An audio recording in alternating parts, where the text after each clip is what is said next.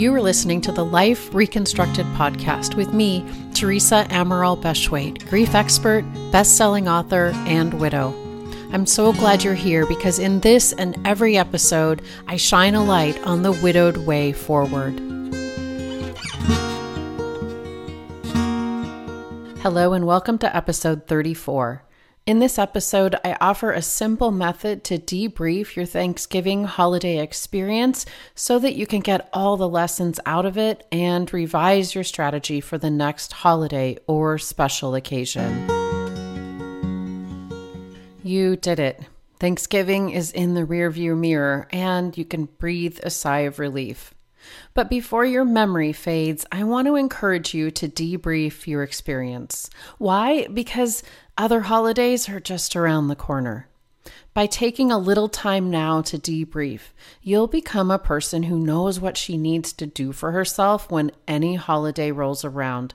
I want you to have that certainty. And it starts with this mindset. Grieving is learning. It's learning to live without your person's physical presence, which genuinely confuses your brain.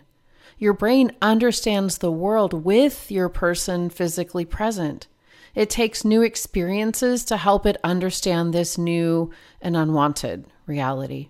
And Thanksgiving is yet another new experience, no matter if it's your first or your third or your 10th without your person. Each one is different, partly because we're different. In thinking about the recent holiday, here are a few specific areas I want you to notice. Please notice them with curiosity and not judgment. I picked these areas because I know they'll be the most helpful for you. Grab your journal and write your responses to the following 7 items. Number 1, notice if you were stuck in weeks of anticipation and dread. It's easy to be dreading and anxious and flinching for weeks in anticipation of a holiday or other special occasion. Consider that that's weeks of dread compared to the 24 hours of the day itself. Don't judge yourself for spending weeks feeling that dread, but remind yourself how the dread felt as compared to the day itself. Make a note in your journal so that you can remind yourself the next holiday. Number 2, notice if you allowed yourself to feel any feeling without judgment. You get to feel anything, no matter if you're just months into this journey or years or decades. You lost your person after all. This is not what you signed up for. Life in general is a mix of comfortable and uncomfortable emotions. It's the human experience. And life after loss is also a mix of comfortable and uncomfortable emotions. Allowing for it all is a much better option than resisting or judging the uncomfortable emotions. Resisting or judging adds salt to the wound. I often say to myself, this is the part when I feel sad, anxious, dread, insert any uncomfortable feeling. The moment I say that to myself, I slip into acceptance and there is instant relief. I still feel the feeling, mind you, but I don't have the resistance to it, which feels extra terrible. Number 3, notice if you allowed the feelings to surface when they needed to. It's not always ideal or convenient to allow difficult feelings to surface. I recommend making time in advance of a holiday gathering to feel those feelings. That will help you navigate the gathering feeling a little more in control of your emotions. But also consider that difficult feelings are a part of the human experience.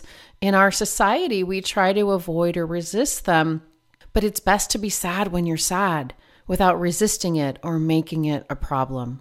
Number 4, notice if at any point you judged yourself or the day. This can sound like, I should have been better. By now I should be, as in a different place than I am. Or I didn't do it right. There is no one right way to grieve or to navigate a holiday. There's just your experience of it this year. There's no right or wrong. There's no owner's manual for life after loss. Just think back and remember whether you caught yourself in judgment. If so, that's natural, but also notice how it feels extra terrible and adds suffering to the pain. If you found yourself in self-judgment, simply notice it. Commit to monitoring that inner dialogue in the weeks to come.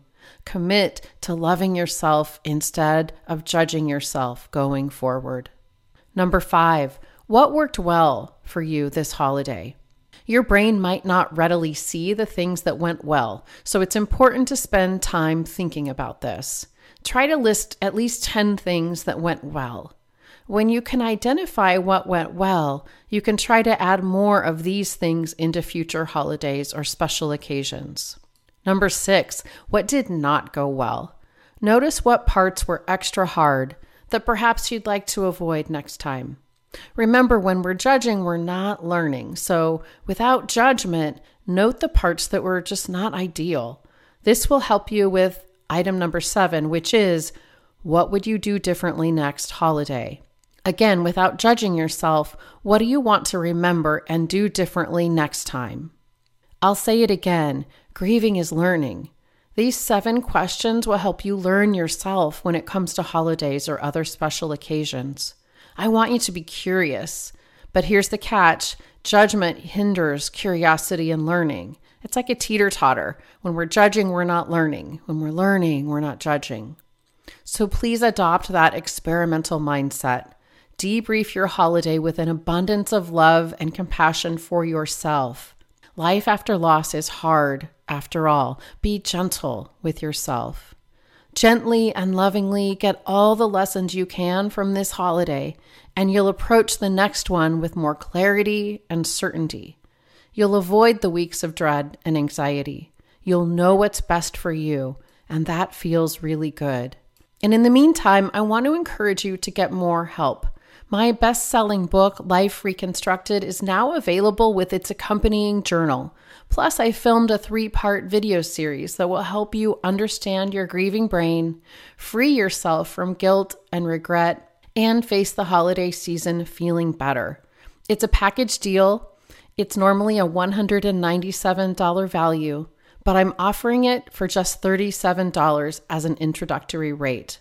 The link is in the show notes. It's www.thesuddenwidowcoach.com/LR bonus bundle. When it comes to grieving your spouse, there's no need to go it alone. The book alone has helped thousands of widowed people, and it can help you too. Get yours today, and remember that I'm here for you and I believe in you. Take care. If you found this podcast helpful, I invite you to join Life Reconstructed, my coaching program exclusively for widowed people. It will help you step forward toward a life you will love again. Simply go to thesuddenwidowcoach.com and click Work with Me.